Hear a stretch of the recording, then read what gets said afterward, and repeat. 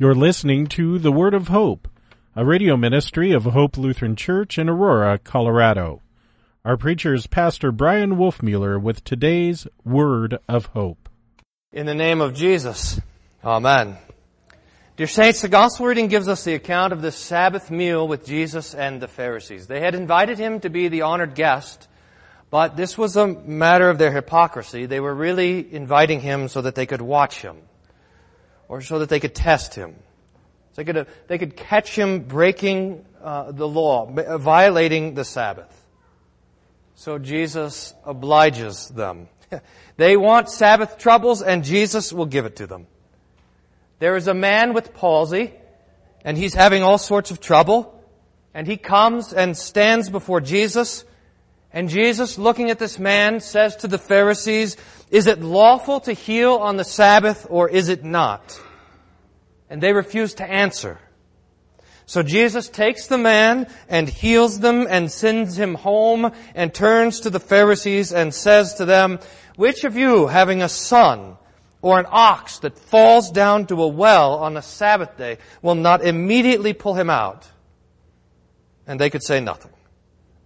Now this is a marvelous teaching from your Jesus, that need determines the law. Our neighbor's need determines what our good works are. And perhaps more importantly, that the law of the Sabbath day cannot be used against good works and serving your neighbor. The law was given precisely for this purpose.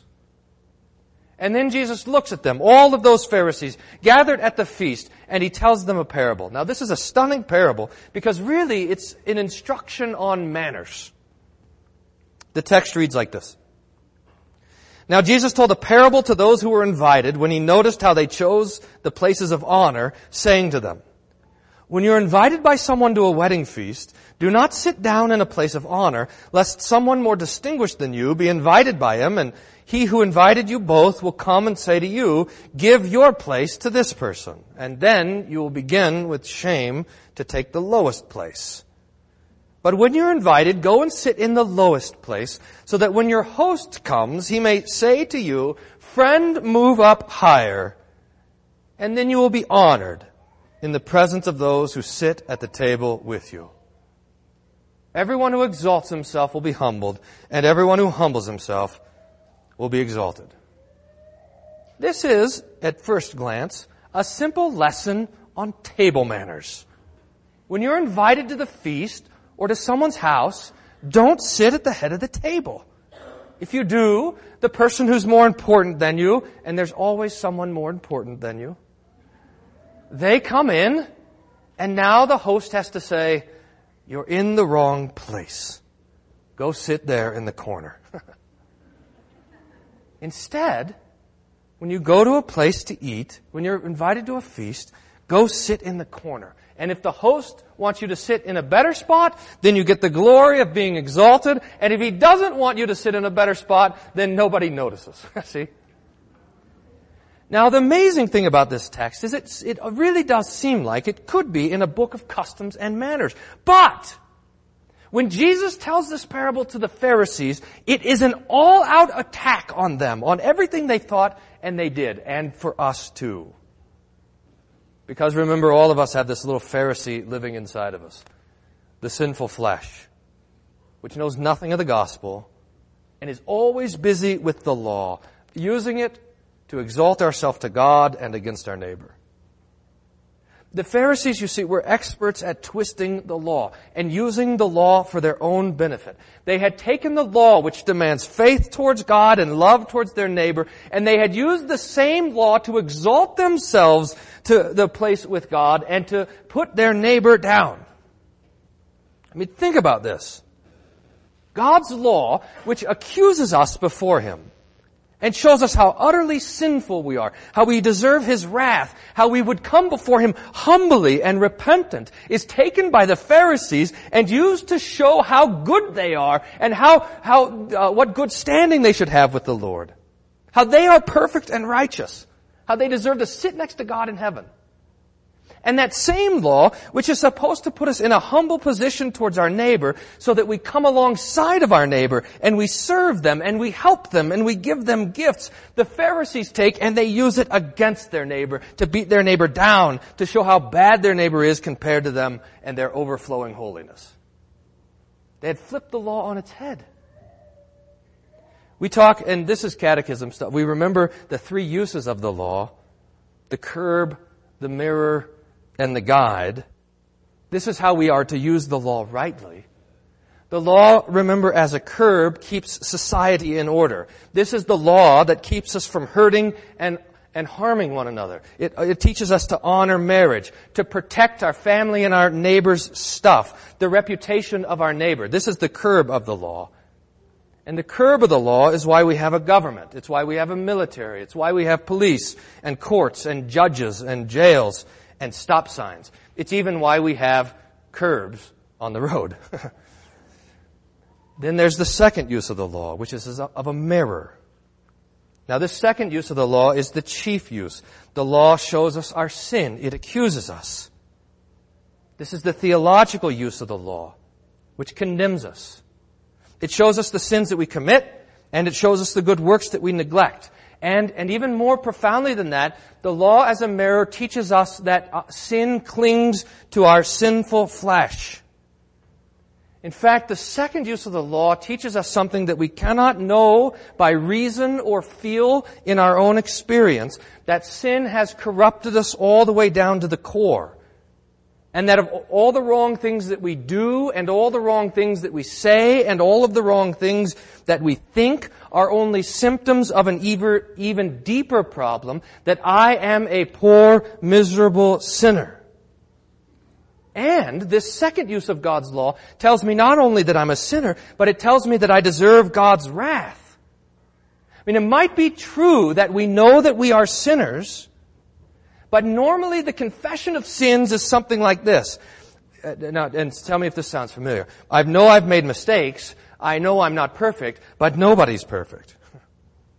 I mean, we might know that we're bad, but we don't know how bad we are. That we are bad enough to deserve God's wrath and hell. And here, God's law, second use, comes in like a hammer and demolishes us.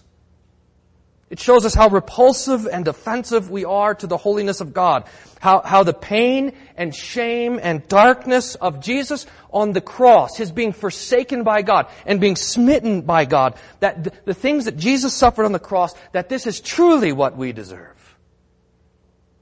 Now, when the law is doing this work, the mirror work of showing us our sin, we might be tempted to think that the law itself is the problem, or that the law is bad. No, that is not the case. In fact, here the law is supremely good. Do you know those, here's the picture of that. Do you know those super good mirrors that you can get at the store that have the light that goes around them and they magnify things? You've seen those? I accidentally looked in one of those once. It was a mistake. Every blemish, every spot, every wrinkle magnified on the big screen. It makes mountains out of molehills and noses. It reminds us that something should not be in high definition. This is how the law is, the second use. It's so perfect, so pure, so clean that it shows us ourselves. We might think that we're doing all right when we compare ourselves to one another. But when we compare ourselves to the glory of God, to His law and His perfect will, then we are undone. And this is how Jesus wants us. Undone. That we would put aside our trust in ourselves and make room for His promises. And then there is the third use of the law, which is a guidebook or a map. This is where the law gives shape to our Christian love and service to the neighbor. While the first use of the law tells us that we don't hurt or harm our neighbor in his body, the third use puts us next to our neighbor to love them and to serve them and to lay down our lives for them, to forgive them and to pray for them and to bless them. This is how Christians live. You see, because we are forgiven by Jesus, we are set free from the need to justify ourselves. We have no need to justify our existence to ourselves, to God, to our neighbor, to anyone else. It's already done. You are justified. You are declared righteous by the righteous one, by the Son of God, who sits at the right hand of the Father with the spoils of His victorious death and resurrection with Him. And this means, dear saints, that you, now listen, you have nothing to prove. Think of that. God loves you. Unconditionally. Well, the condition has already been fulfilled, the death of Jesus. He loves you, and this gives you the freedom to serve and the courage to risk a good work in service to your neighbor, to suffer for them, to die for them, for the neighbors that God has given you. The picture of this that I always have in my mind, I don't know if this is a good one or not, but is the picture of a pill bug. Do you remember that? Or roly-polies, some people call it. You know the roly-polies? And you grab a roly-poly and it rolls up and it curls into this ball. And when we were kids, we would love that because we'd grab them and we'd throw them at each other. But if you would hold your hand still enough for long enough, then that roly-poly would uncurl. And normally on its back, and you flip it over and it would start to walk around. But it was only when it felt secure and safe that it would unfold.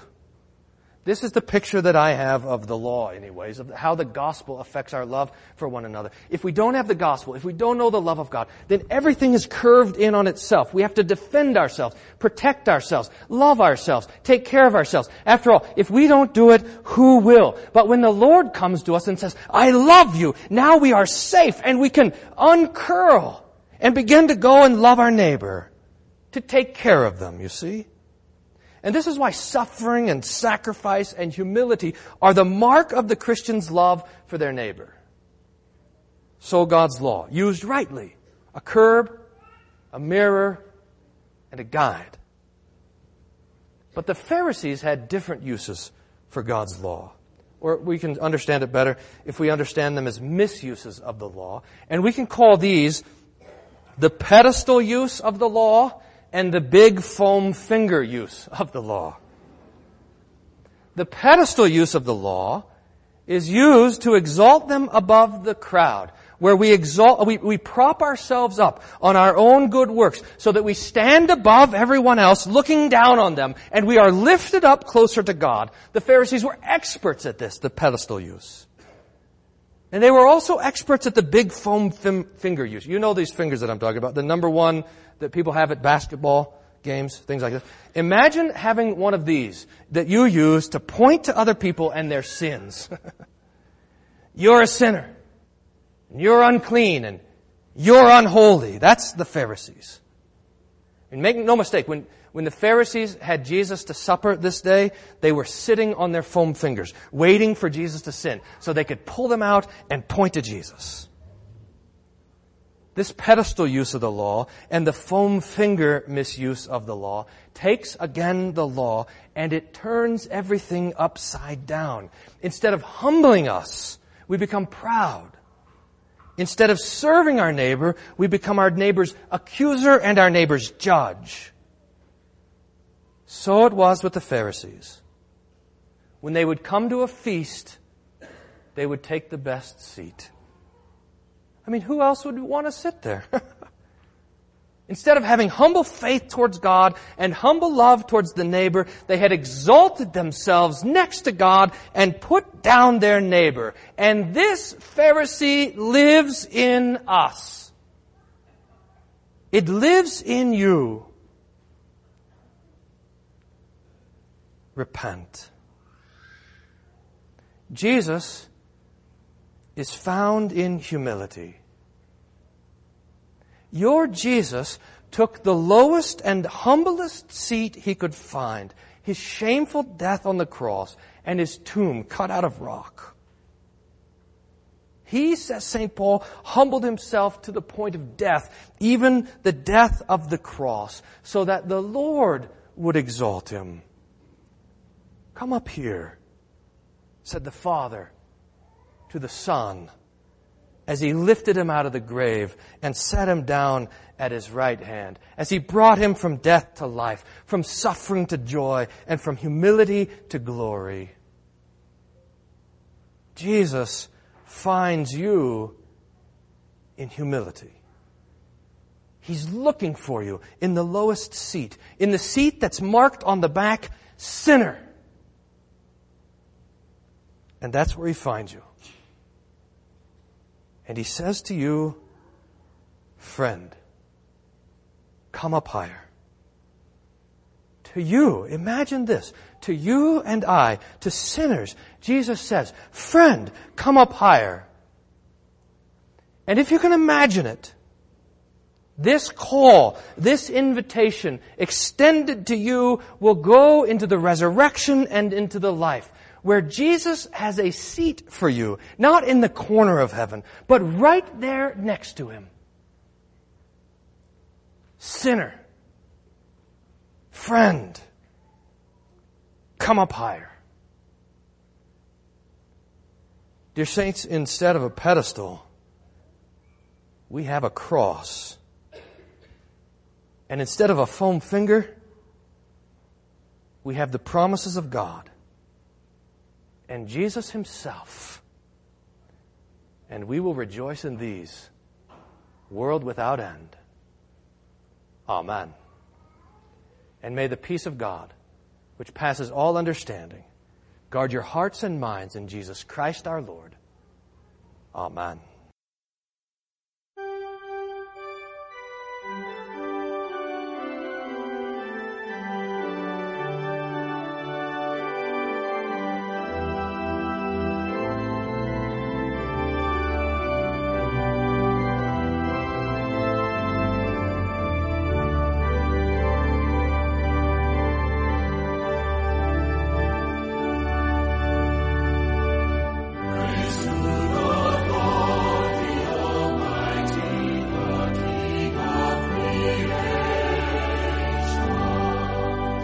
We hope you were blessed by today's Word of Hope. Hope Lutheran Church is located at 1345 Macon Street in Aurora, Colorado. Their weekly schedule is as follows: Sunday morning worship at 9:15, adult Bible class and youth Sunday school at 10:45 a.m. On Tuesday mornings there is a Matin service at 8:30 a.m. with a Bible class to follow at 9:30 a.m.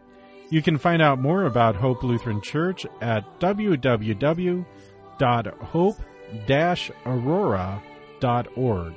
That's www.hope-aurora.org.